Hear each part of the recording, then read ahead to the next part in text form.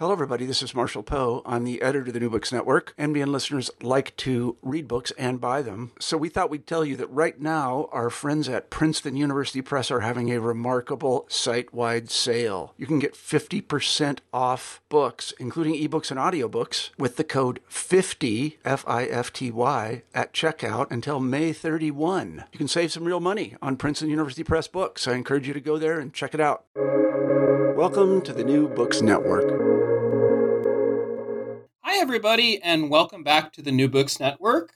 I'm your host, Steven Siegel, and today we'll be featuring Dominique Ryle. Dominique Ryle is coming to us from Italy, and I'm here in Southern California.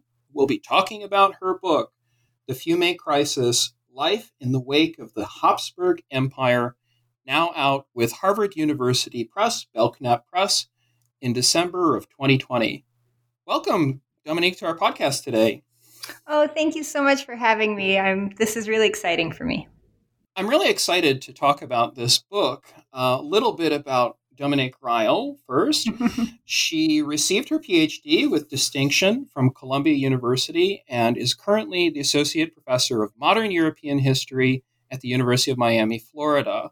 Her first book, Nationalists Who Feared the Nation, Adriatic Multinationalism in Habsburg, Dalmatia, Trieste, and Venice, was published by Stanford University Press in 2012 and received a 2014 book prize from the Center for Austrian Studies, as well as honorable mention from the 2012 Smith Award.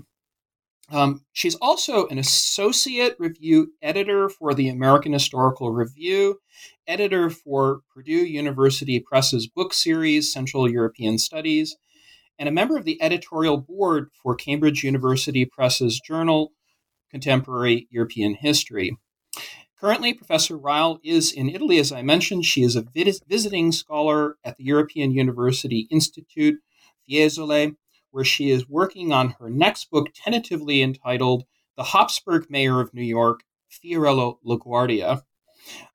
She wants us to say, Dominique does, that she is a native of the Santa Monica Mountains here in California, learned how to body surf at the Topanga Beach, and is especially pleased to be part of my Pacific Coastal Weekend read. I'm so excited.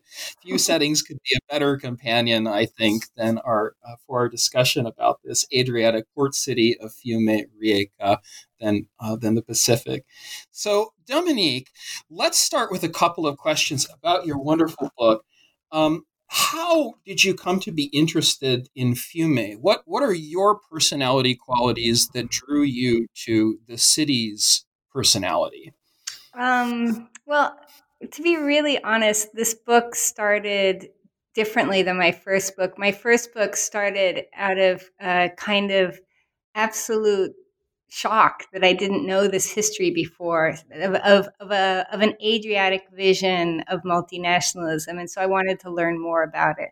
But that's not what brought me to Fiume or Rijeka. What brought me there was anger. It was an angry book, not a loving book. It's a book that's angry at a way of talking about a world without putting the world in it. So when I was signing the contract with Stanford, and there was a wonderful editor there who helped me so much, Norris Pope. We were, haggling about images, which is a normal thing to do with any book, especially a book like mine, which wasn't going to make any money. And, I wanted 30,000 images, and they wanted to give me 2. And I know this from putting maps. I don't understand. This is a world no one knows about. These are people no one's heard of. Most people can't pronounce their names, not just the Croatian names, but also the Italian names. We need images. This is a 1840s Dalmatia. I mean, this is really not what people know about. And Norris very kindly said, but that's precisely why we can't give you the images. No one knows anything about this. No one, this book isn't going to make money. We're really happy to publish it. We love the book. In the end, I'm pretty stubborn, and I think I got 17 images. So they were much more generous than they planned to be. But I remember the day after that conversation thinking, I worked so hard to make a world come alive that didn't exist in our imaginary. What if I undid something I don't like in our imaginary? And I just started brainstorming about stories I don't like. And that's how I got to this book. I have heard, because of living in Croatia as long as I have, and in Italy, a lot about D'Annunzio and a lot about Fiume. And it never made any sense to me.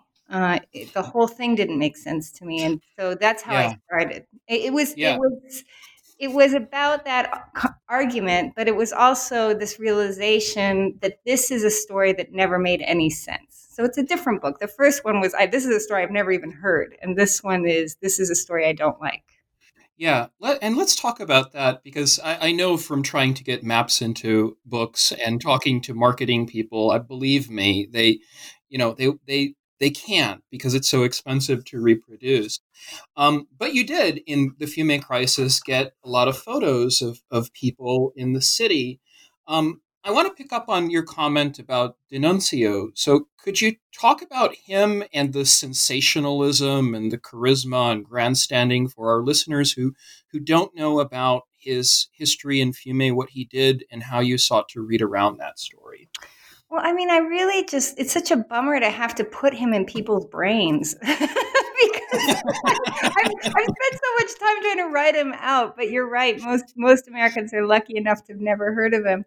Or not even just Americans. Most people not from the region are lucky enough to never have heard of him.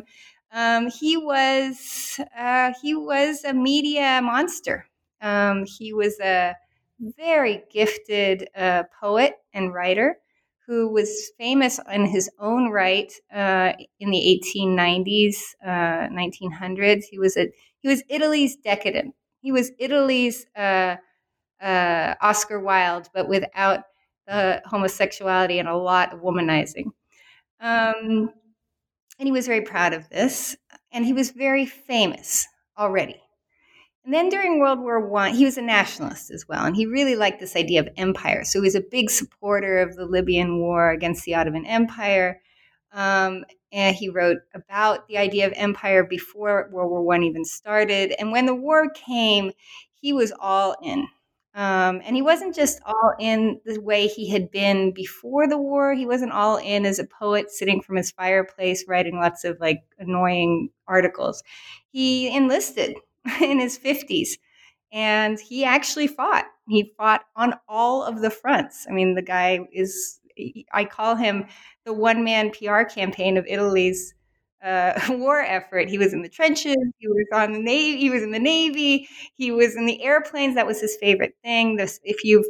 Most textbooks, even English language ones, talk about the flight over Vienna, where he dropped pamphlets basically saying, "Boom, you're dead, give up, or else we'll bring bombs the next time." So he was this very famous guy. And by the end of the war, people associated his enthusiasm as how Italy won the war, because there was so much cynicism about how the state handled the war. So he started becoming this embodiment for many Italians, even those who hated him or didn't even know about him before World War I.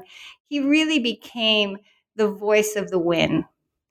And part of the reason Italy joined the war was supposedly secret treaty, but everyone knew about it, of territorial expansion along the Alps and in the Adriatic at the cost of the Habsburg Empire.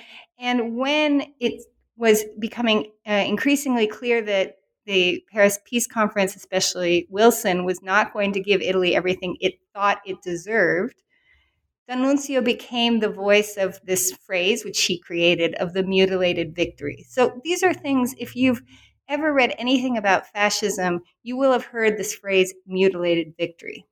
And you would have heard this idea of Italy being unjustly treated, because these are things that in fascism become very important. D'Annunzio was no fascist, but he was the first step at creating a populist movement around Italian nationalism, territorial expansion, and the Adriatic. And so when he goes to the town in 1919, he becomes the town and the town becomes him in newspaper stories, not just in Italy, but around the world. And historians have kind of replicated what yellow journalism did. So that's kind of why my anger is that somehow we just assumed he was the town and the town was him. Yeah, and I see that especially in the historiography you mentioned and the long 20th century history, which I hope we can come back to. Those are the long stories that a lot of undergraduates get when they read Mark Mazower, or they might pick up Robert Gervarth or Pankaj Mishra or someone else. There's a sensationalist story of D'Annunzio. I love how you lay out the book from below with local stories and naming people. Could you tell us about your chapters? How did you then decide as an author to choose these stories?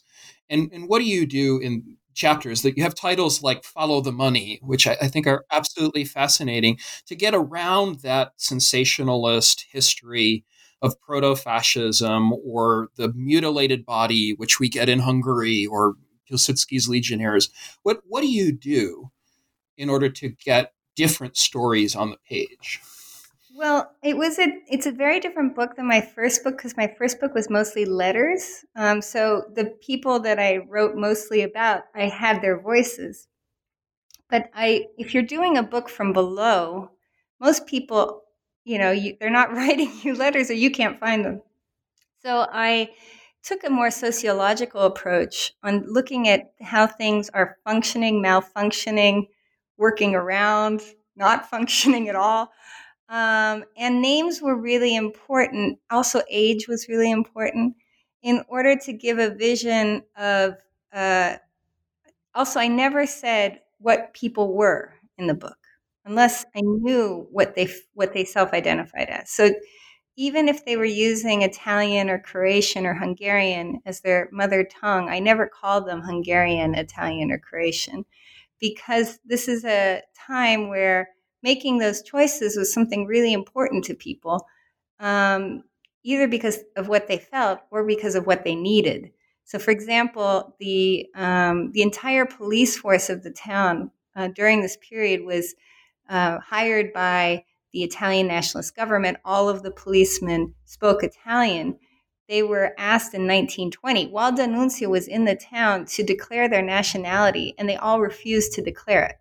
They only would declare their Heimatrecht, their pertinency, which is this imperial category of kind of semi-citizenship, even though they all could have said they were Italian. And that's because it was very unclear what was going to happen in the town. So using the names and giving people's ages was just trying to give the readers a feeling of the diversity of experiences around similar issues. What is it when your currency is constantly in flux? It's something important as much to someone with a Croatian-speaking background who works in the tobacco factory as it is to someone with an Italian-speaking background who's a dry cleaner. It's important to both. And what people are going to decide to identify themselves with might be because of the books they read, the fairy tales they grew up with, or it might be because of what they need from their profession or they need from their state. So that's why I gave the names. I also just wanted to get away from this idea of historically categorizing people's desires by what we suppose their nationality was. Yeah. So it was important to keep the names. Could you give some examples then, therefore, of what you found in the archives? Because there is a real intimacy to your stories. And I sometimes get the impression, because I also do a lot of epistolary history, that people just don't give up their private archive or personal archive, those who are teachers or those who are dry cleaners or those who are in a fascist setting, right, and very worried, rightfully so, about having a national label, a nationality label being attached to them. This is such an interesting case because you've got the history of a city which is imperial and a statelet with a population that has to be concerned with these issues, right? So what do you actually find in plebiscite land I like In that. going through these archives, what do you actually find? Can you give Well, maybe some stories then? yeah, I mean, there's so many stories. It's hard to even. But first things first, how do you find stuff? So no one knew what the world was going to be. So the archive didn't stop working the way it was working before 1918. So when I went to the archive the first day I got to Rijeka, I I speak Croatian, but with a terrible accent and many grammatical failures, which usually makes people either laugh or, but usually appreciative of that that I even try.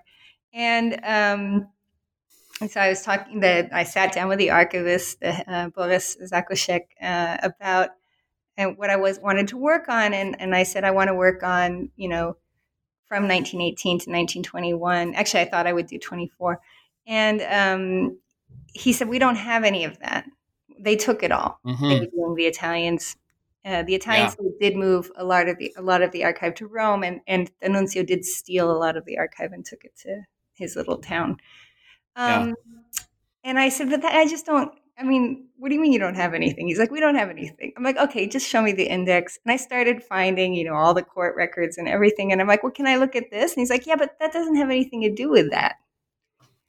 And because the Mhm. story of the story is about the Italian state and about D'Annunzio, there's a separation of how the archive is organized too. So daily life, what people expected their state to do, or what the state expected their people to do, the traces are everywhere. But when you go in and go, I want to look at this, the first answer is, well, none of that is here because the Italian story isn't there.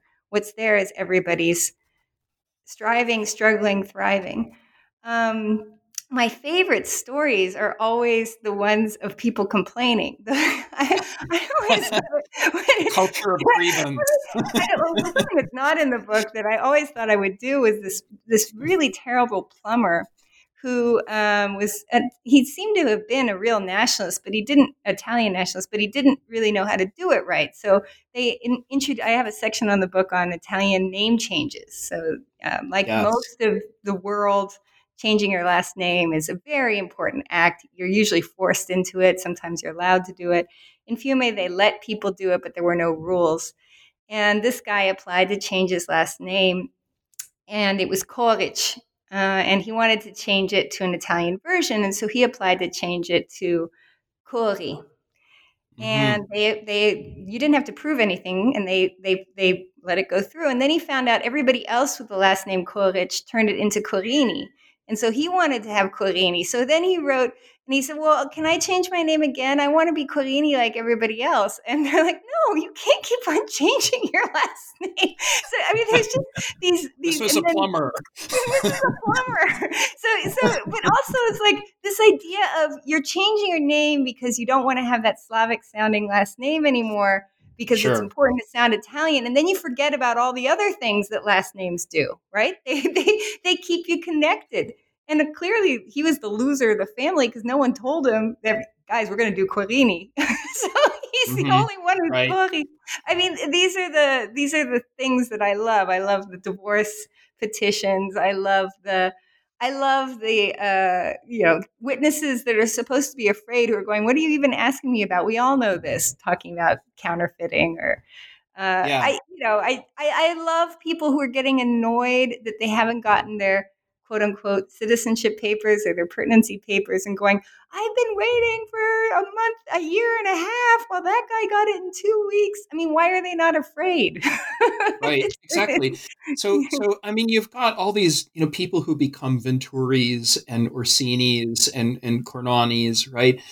And then you have Fiume, which is almost a different world. I wouldn't say an exceptional world. We have to maybe be careful with that, and that's a question I have to ask you. But I love your coverage, Dominique, of divorce and marriage and the everyday on that level. Could you talk a little bit about what Fiume becomes? It's for D'Annunzio, you have the analogy of Woodstock, But I guess my analogy for divorce would be Las Vegas. It's almost like a divorce capital. And Well, so actually, how, it's more like the Dominican Republic, going outside the state to get divorced yeah, because you explain own. that. So, what I've loved about this book is much about the book itself is I've learned so much more about the Habsburg Empire because my first book was about the beginning of the 19th century, and this has been about the beginning of the 20th century. And looking at what happened with the division of the Austrian and Hungarian half and really going into it, that's what Fiume is, because Fiume is not part of the Austrian half. It's part of the Hungarian half. So Trieste and Dalmatia, the two regions I'd worked on before, were part of the Austrian half. So I got to learn a lot about the Hungarian half by working on Fiume. And Mhm. and most people who work on Fiume don't really realize the big difference that the Hungarian state is compared to the Austrian state. And one of them is around divorce. So in Yeah. Austria, divorce is only legal to non-Christians. And in Hungary, what they did is they decided to make, Jewish or Muslim law the law for all. So meaning that instead of letting religion determine what lay law is, they decided to make a lay law where you didn't need to make exceptions for religious differences. So exactly the opposite of the Austrian case. So when the Habsburg Empire disappears, and dissolve is such a weird word too. I mean, it just It disappears. never disappears. It's never gone, but it's never. All of a sudden, there's no there. Um, you know, they still have divorce, and Mhm. they're trying to be part of Italy, which really doesn't have divorce. Um, I mean, Right. they have a divorce Italian style. There's a very funny movie from, I think it's from the 60s, about like having to kill your spouse. It's the only way and this is actually true. There's a wonderful book by Yeah. Seymour on divorce Italian style. And So in and Fiume, you can get divorced. And what Fiume does, not during necessarily the period I'm working on, in the period right after, from 1921 to 1924, they make money on selling the right to call yourself Fiumeans so you can get divorced. They make temporary pertinency citizenship to the town so Italians can get divorced. In my period, while I'm looking at it, you see all these Italians moving to Fiume to try and get divorced. And what's really fascinating is that when the Fiume state is annexed by Italy in 1924, they have to change a divorce law in Italy to make the exception for the Fiumean divorce. There are no new Mhm. ones, and there are no more divorces Right. allowed, but they had to validate an entire divorce regime within their new country because of Fiume. So it is one of the weirder parts of the story, but what I think it's important about, besides just being interesting, it's inherently interesting, but it really shows that wanting to be Italian or wanting to annex the city to Italy in no way means wanting to stop having your privileges or wanting to, give up what has become now a norm. And also, even more fascinating is Italians who think maybe this Habsburg norm is more interesting than the Italian norm. So, this vision of thinking about annexation, dissolution of the state, and reconstitution of states as also kind of comparative shopping around Mm. statehood Yeah. and law instead of just about identity. Yeah. And there's, I think you used the word mashup even at one point in talking about this layered sovereignty and layered pertinency, perhaps. I mean, I love the idea of people actually in the constant state of belonging and constant state of becoming, where it's not simply the moment where you declare yourself in a new category of nationality. And you have a great number of examples. The chapter on marriage definitely I would recommend to all of the listeners. could we talk about the currency issue? Oh, I love that. How do you follow the money, Dominique? What is the mono currency regime, and how do you follow the currency issues? This Tell is the us. first chapter I wrote, and I wrote it while I was at the American Academy in Rome, which is, if you can ever go there, go there. It's one of the most amazing fellowships where no one bugs you, and your job is just to be brilliant and work. And so I did something where I decided to do the one thing I felt most insecure about, which was economic history. I am not an economic historian. So how I think about money is just different, and how the archives forced me to talk about money. It is everywhere. It's not just in the archives, it's in the newspapers every single day. I didn't use newspapers, and we can talk about that later, but Yeah. I had to talk about money. And the reason was because there's a picture in the book. I don't know if you remember it, of a window of a bank, and it in the background, the sign says Wechselstube, exchange center, and then on top of it in Italian it says Vogliamo annessione, we want annexation, and that is not an accident. The idea of annexation is deeply, deeply intertwined with the idea of dealing with exchange rates. And with the currency crisis that happens everywhere in ex-imperial Europe, everywhere. There's wonderful Russian histories, as you know, about what happens. Sure. But the German stories as well. Yeah, right? It's Hungarian. everywhere. Yeah, and one thing that's fun about doing the ex-Habsburg Empire is that the currency had been so stabilized by the beginning of the 20th century, and had been so centralized. It was only supposed to be printed in Vienna. They had created a relatively new relationship with money that was about a commodity that you shouldn't even think about anymore or feel anymore. And by 1918, the exact opposite happened. And they put on these silly little stamps, the easiest things in the world to counterfeit, and then pegged exactly the Right. same piece of paper to different economies that aren't even formed yet, creating thereby a chaos of values that no one, and especially with considering the financial roots and trade roots and just food roots, could ever nationalize the way that these states were trying to do it. And so it's a story of usage as much as it is of planning. Usually economic history is about planning. Yeah. This is a chapter about money as usage, and seeing how much a chaos of usage, instead of creating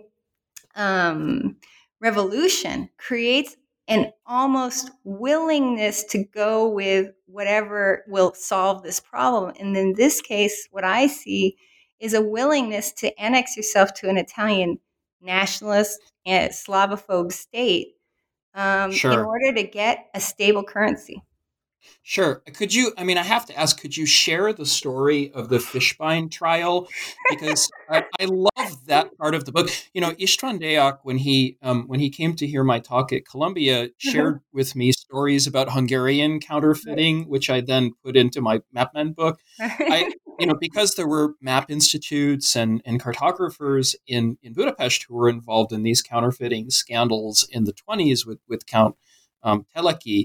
So I'm really interested in this story. What happens with the Fishbein trial in, I think it was 1920, right? 1919. It starts in December. They catch him all, and then they do the trial in 1920. So yeah, probably Fishbein, poor guy. He's a total, he's the bad guy, right? Of all of World War I Europe, he's a war profiteer. He's a Jew. Plutocrat. And he's not even very rich or very cultured. And he arrives in Fiume right before the Habsburg Empire dissolves. So he's also not a Fiumian, which is also fascinating. And he decides to make money on currency crisis, as so many do. And he gets involved with a band of other people, but not other people like him, a wide array of different kind of types you would find in Fiume. So they arrest, I can't remember right now, but they arrest, I think 7 or 6 of them one of them gets away, and then there's traces of others that were involved. And what we're talking here is about people working, bank tellers working in the bank who helped give a blind eye to these forged currencies in order for real money to be made, or mechanics who help Mechanics, get yes. the stamps or make the stamps by smelting and these kinds of things, or people who work in the marketplace and can help move the money, or the Austrian nanny who will have the connections to put you in contact with the person in Vienna, because Vienna is really the heart of all of the counterfeiters for all the different successor states. That's where, if you want to figure out how to make the fake stamps and where you want to get unstamped money, you see in the counterfeiting of the successor state money, you see how these imperial networks keep on going. Anyways, they catch them all and they have this trial. And the trial is as much about the people who are making the counterfeited money as it is about the people who are kind of like contact tracing of how the money enters the general workings of the town. And so they don't just take witness testimony from people who are the criminals. They take all this testimony from everybody who was caught holding a counterfeited piece of money. And so they in order to figure out if someone's guilty or not, they ask, how did you decide this money was real? Well, if you think about it, even that question means that everybody knows almost all the money isn't. In fact, 60% of the money was counterfeited in Fiume at that point. Wow. So that's shocking. That's absolutely shocking. So what people answered is the exchange rate they paid to get the money, because everybody's exchanging money because you need certain kind of money at the marketplace and certain kind of money when you have to pay your taxes or your rent, and certain kind of money when you want to go out of town. So people have this amazing calculus of, I was paying 66%. And also that the judge and everyone in the court knows, they know too what is a proper or improper exchange, and they're giving percentages. They're not doing 4-1. These are people, many of them illiterate, who know how to do these kind of calculations. Like one woman who's a seamstress is explaining how obviously innocent she is because of the exchange rate she paid, but she's talking in percentages. The whole thing is just absolutely fascinating. But the best part of that story is the people who say they paid a really low rate, and so they knew there must be something wrong with the money, and they went to the government exchange booth to have it verified, and the government exchange booth verified false money is real. So if you ever want a feeling about, do I trust my state, those are not the moments. Yeah, it sounds like anarchism to me. From the ground. But it's not anarchism. It's something everyone wants to stop, right? It's a chaos. Sure. People are trying to figure out how to survive, but no one in there seems like they're enjoying this. Yeah, and that question that you raised earlier of pertinency, I think is so relevant here, because from the local to the city-state to the national to the imperial, then how do you bring out that larger question of pertinency in a multi-ethnic empire that has dissolved? So what is the agency question, I guess, here for these locals? Because we're dealing with about 50,000, right? In Fiume, so 50,000 out of maybe 36 or 37 million in the Italian kingdom. What are the bigger issues then that you're trying to cover with the stories?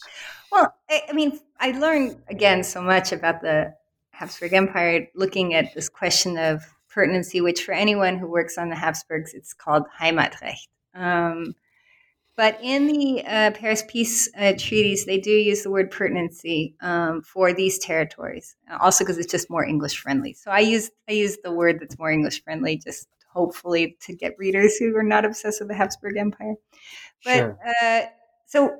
And I've been learning more and more about this.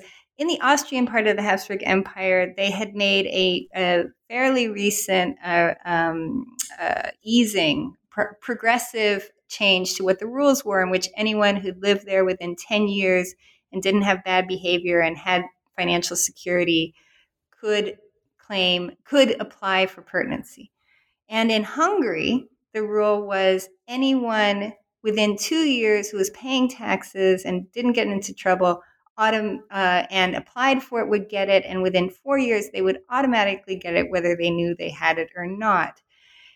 In Croatia, Slavonia, they had completely different rules, even though they were part of the Hungarian kingdom, in which it was incredibly difficult to get pertinency. And Fiume, being a semi-independent city-state, also had different rules. So you have a situation where the rules of pertinency were very different. And for anyone who doesn't know what this means, pertinency means absolutely nothing to you unless you're very rich or very poor. Pertinency means poor relief. That's a great point. Yeah. Or it means, having a voice in local municipal decisions. Other than that, it really, or being able to not get kicked out of a place. That's what pertinency means. Citizenship before 1918 covered everything you needed, really, unless you were in the worst situation or the best situation. And in a town like Fiume, where 60% of the town had moved there within the last 30 years from all different parts of the empire and even outside of the empire, whatever the world pertinency was didn't really matter that much to people because they were all legal and they could use the schools and the hospitals. They could get any job. This category didn't mean anything. When citizenship disappeared, Habsburg citizenship, Hungarian citizenship, then all of a sudden they did something strange. They decided to make pertinency the new citizenship. And all of a sudden, 70% of the town didn't have pertinency, that before didn't have pertinency, all of a sudden didn't have citizenship either. Right. So you have a situation where something that was very hard to get before 1918, but didn't really matter much, became something absolutely vital to get because it's the only way you're going to get your ration card. This is the only way you're allowed to work. And the rules were about who the state wanted to let in or not. And before, they would have been around, were you a Hungarian citizen?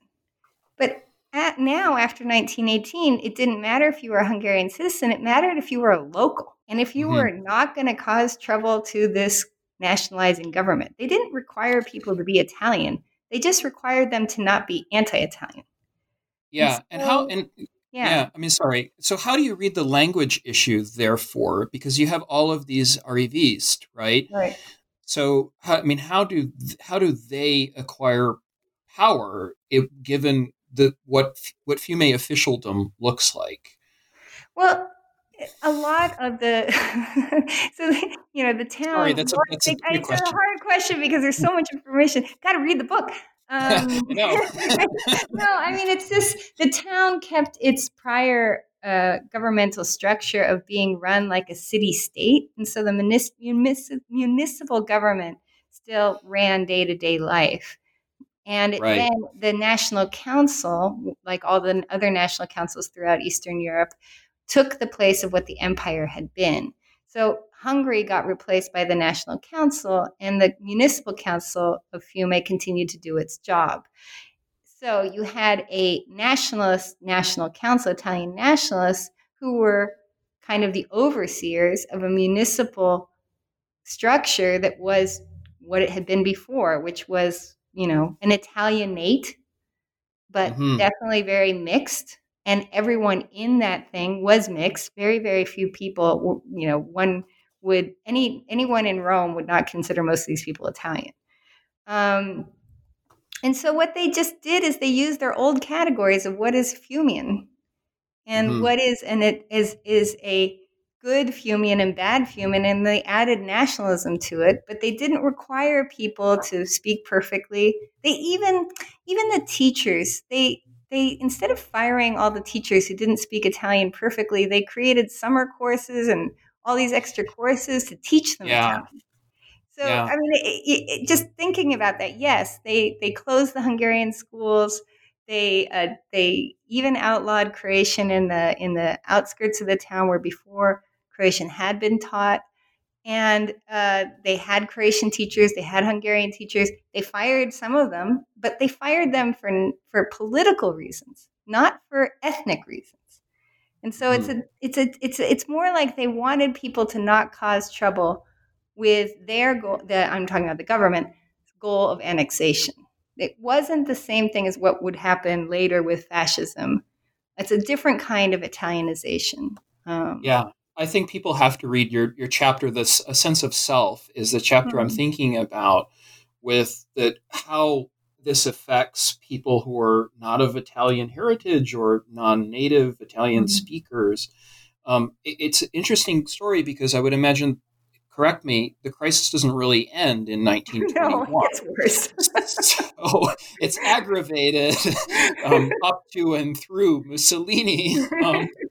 And that's really where I want to go, Dominique, with the next question. So talk a little bit about the local dimension from Rijeka historians that you mentioned, the Italian Autonomous School, and then what this might mean if we take out that story of Fiume exceptionalism to the larger narratives that people write for 20th century history. This is a huge question, Right.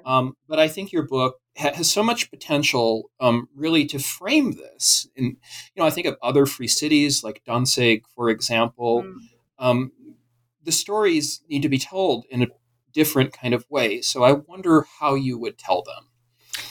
Well, I mean, the comparison with Danzig Gdansk, it's almost impossible not to make, right? They're these two big ports, and Danzig is even bigger than Fiume. So, I mean, Danzig, in fact, should be a bigger story, but it's actually not, because both sides of Danzig before World War I lost, right? So it's a port city that's getting determined by the Paris peace treaties, where there's no winners.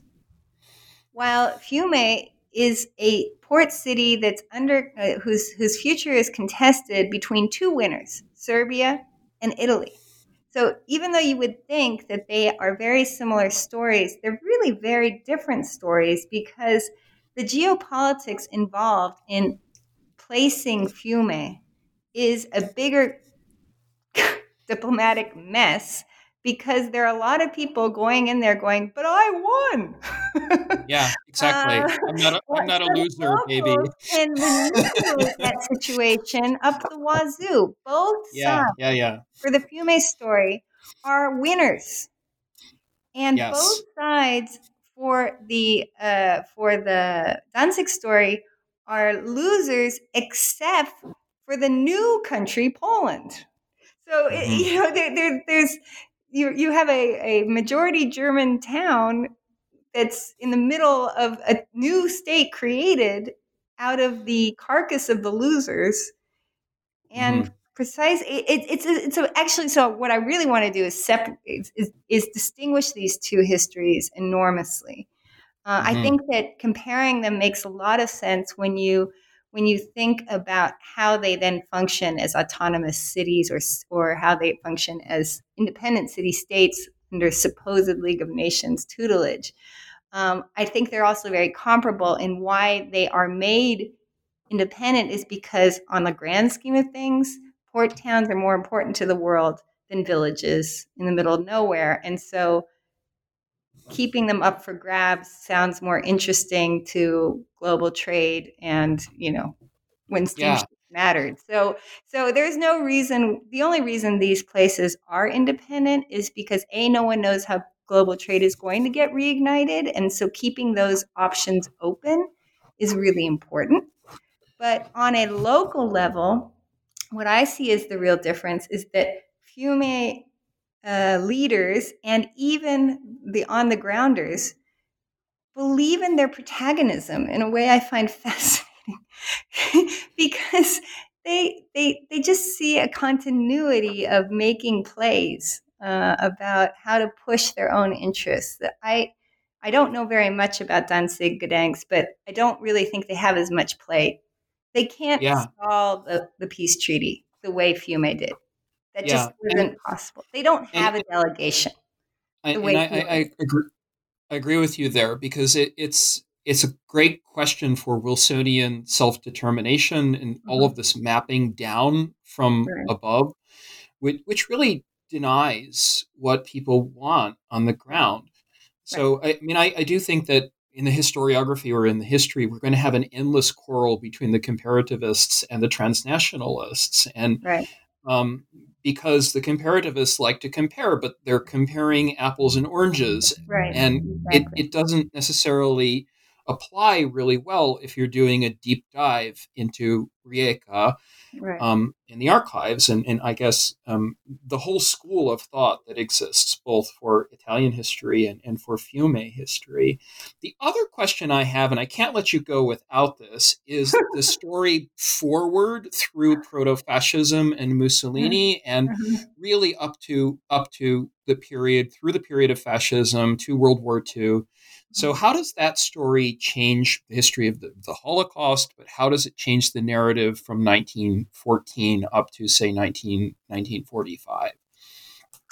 That's such a difficult. I have like 17 answers to that question, so I'm just Just gonna one. I'm just gonna answer with the one I've been thinking about recently, which is why is D'Annunzio so popular in Italy? Which I really don't understand why he is, and I keep on thinking about why. Also, I mean, if you think about German history, or if you think about American history vis-a-vis the Confederacy, even people who are considered proto of something and they weren't it are not loved. You're not making Hmm. new statues about them. I mean, D'Annunzio was no fascist, and I think that's precisely why people in Italy today really are getting more excited about his memory and the memory of Fiume. And I've been thinking about this, and I think it's precisely because he was an Italian nationalist who believed Right. in a greater Adriatic and a Mare Nostrum, a Roman legacy or Venetian legacy of Italian influence and Italian civilization, who wasn't the guy with the thugs who, who who who beat up workers and terrorize communities into submission the way the Hmm. history of Italian fascism is it's fun to think that this was fascism, that it was the pirates and the nudists and the disgruntled veterans and the 17-year-old boys running away from home because they want to be part of something big, and that it's not an anti-socialist, anti-worker, beating people up history. And so I think that the continued vision of Fiume being part of the long march to fascism is almost lets fascism off the hook for how violent it really Mm. was. That's And interesting. Yeah. and it does something which on the creation side is useful too, is that it hides the complicity of people who were also creation in keeping Fiume going during this entire period. So, I mean, my Mhm. book, some people seem to be excited about it in creation, and I hope it's for the right reasons, but it could also be for the wrong reasons too, because I do put creations back in the history, but I don't. And there are very strong anti-Italian and anti-Denuncian activists in the town. I'm not saying everybody was fine with everything, but I also show the structures of complicity of going along with the state. And so I can Mhm. imagine it's not going to be that loved a book for some people because Yeah. it kind of ruins both stories. There's that Yeah. this is just not what happens in the 30s and 40s. And believe me, if you look at Rijeka or Fiume's history in the 30s and 40s, that's about violence. That's that's a different story. That's centralization. That's forced Italianization. That's a different history. So why Yeah. is it important to remember this?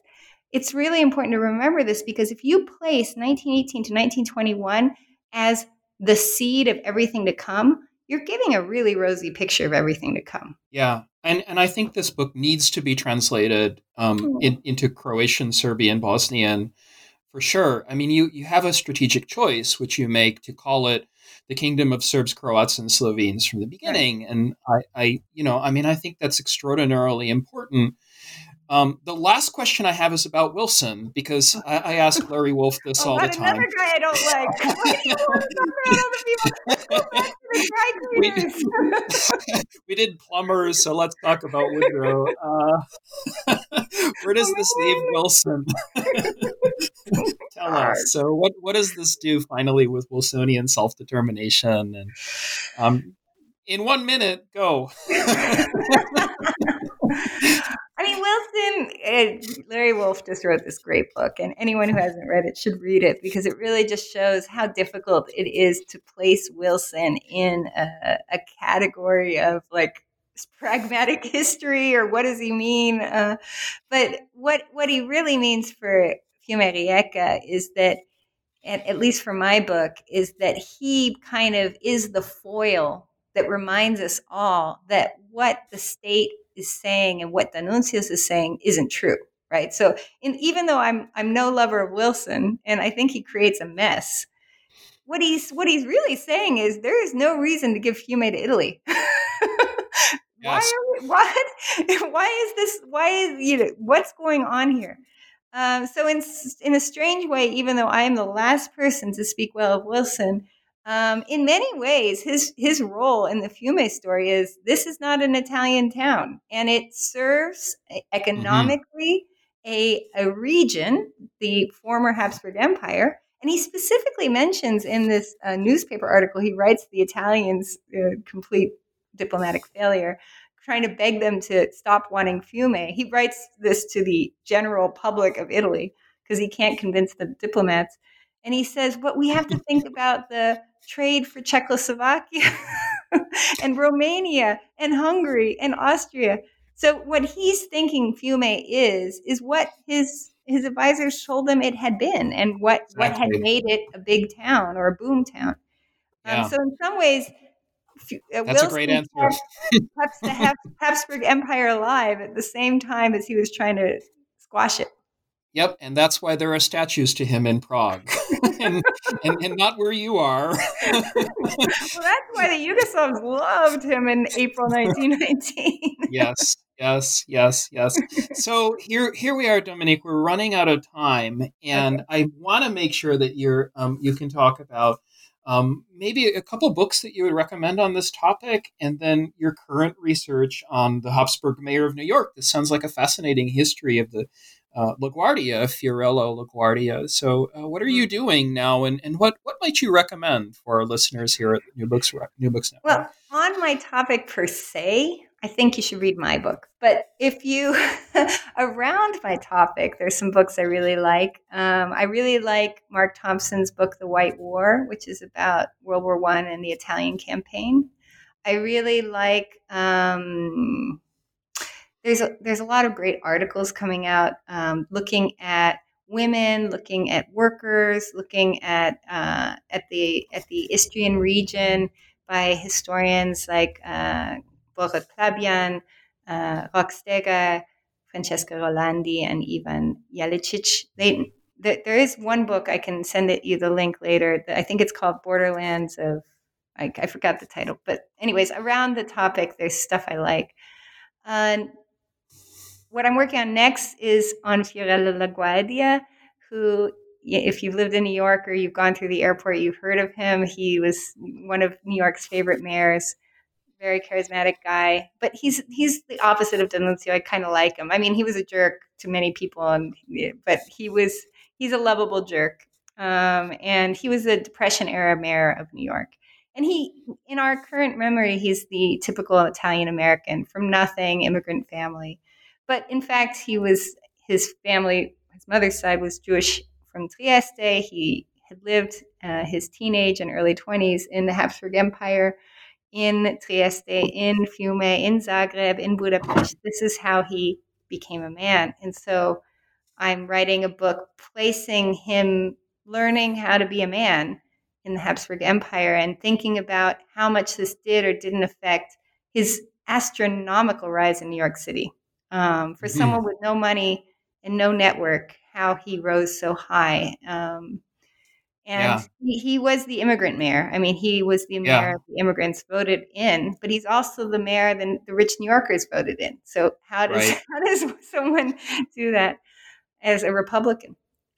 Yeah, and all the languages he knew, I was trying to keep track of them: Croatian, Yiddish, Hungarian. It was just incredible. Yeah, his Hungarian, I think, was very iffy, but German, Italian, And when he met Tito, they played chess and spoke in Croatian. When he was campaigning in New York City, he was spoken Yiddish, and he was not Jewish; he was Protestant. So, just to give, he wasn't just good at languages; he knew the tool of languages, and I think that is a Habsburg story that transitioned well to New York City. Books that I'm really excited about, and some of them I think you're going to be talking to people with, are Krista Goff's book coming out soon, Nested Nationalism. I read it. I read the final copy a couple months ago, and it's just extraordinary. Also, not just in the story of Soviet Azerbaijan, but also her methodology of using oral history is just fascinating. I've tweeted about this and put it up, but Victoria de Grazie's book, The Perfect Fascist, is the perfect combination of something you can't put down because it's so fun to read, and something that you'll never think of fascism the same way. It is stunning. A book that I read just for fun that has no direct connection to what I do is Sarah Abrevaya, I don't know how to pronounce her name, Stein, Family Papers, Sephardic Journey through the 20th Century, looking at this family from Salonika, Thessaloniki, and looking at what happens throughout. It's 100-year story, and it's just beautiful. She's at UCLA. It's a great book. She's at UCLA, yeah. And then Laleh Jan's Spiritual Subjects, Central Asian Pilgrims and the Ottoman Hajj at the End of Empire is really just an amazing getting back to why do we care about the Hajj? It's as much about structure as it is about process and people. Clearly, there's so much more to read and so much to be done. I want to thank you, Dominique, for writing this wonderful book and spending 10 years researching it, because I will recommend it. I loved reading it, and thank you so much for being with me here. And I just can't speak enough about it. It's such a wonderful book. The book here is called, by Dominique Rowell, who is a professor at the University of Miami, Florida. She has written The Fiume Crisis, Life in the Wake of the Habsburg Empire, out now with Harvard University Press and Belknap Press in December of 2020. I'm your host, Steven Siegel, here at the New Books Network. Thank you, Dominique, for being with us today. Oh, it's so fun. I wish I were in California. It's raining here. We're going to go surfing someday. Thanks. Bye.